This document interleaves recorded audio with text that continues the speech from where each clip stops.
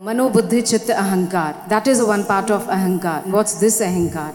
Actually, Ahankar is so many stages of Ahankar.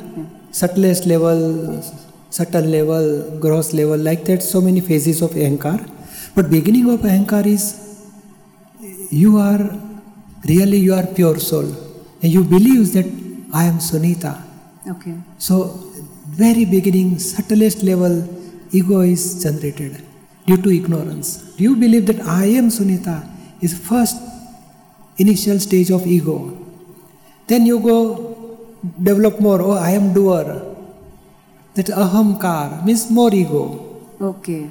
Then man, buddhi, chit, ahankar is a sukshma ego. और physical body के साथ ego है, that is a gross ego, स्थूल ego. Right. तो एक मन, बुद्धि, चित्त, अहंकार, they will take decision. Oh, I want to drink water. So mind will show.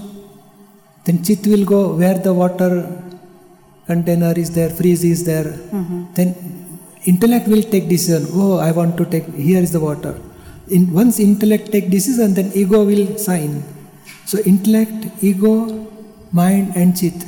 For just like a parliamentary system. So interconnected. So mind and chit will water. Okay. They are giving what? The intellect like a prime minister. And egoism just like a president. Wow. So due to that parliamentary system, automatically decision is taken by intellect. As soon as ego will sign, yes, we will go. Then physical body will get up and go towards that water supply. Point.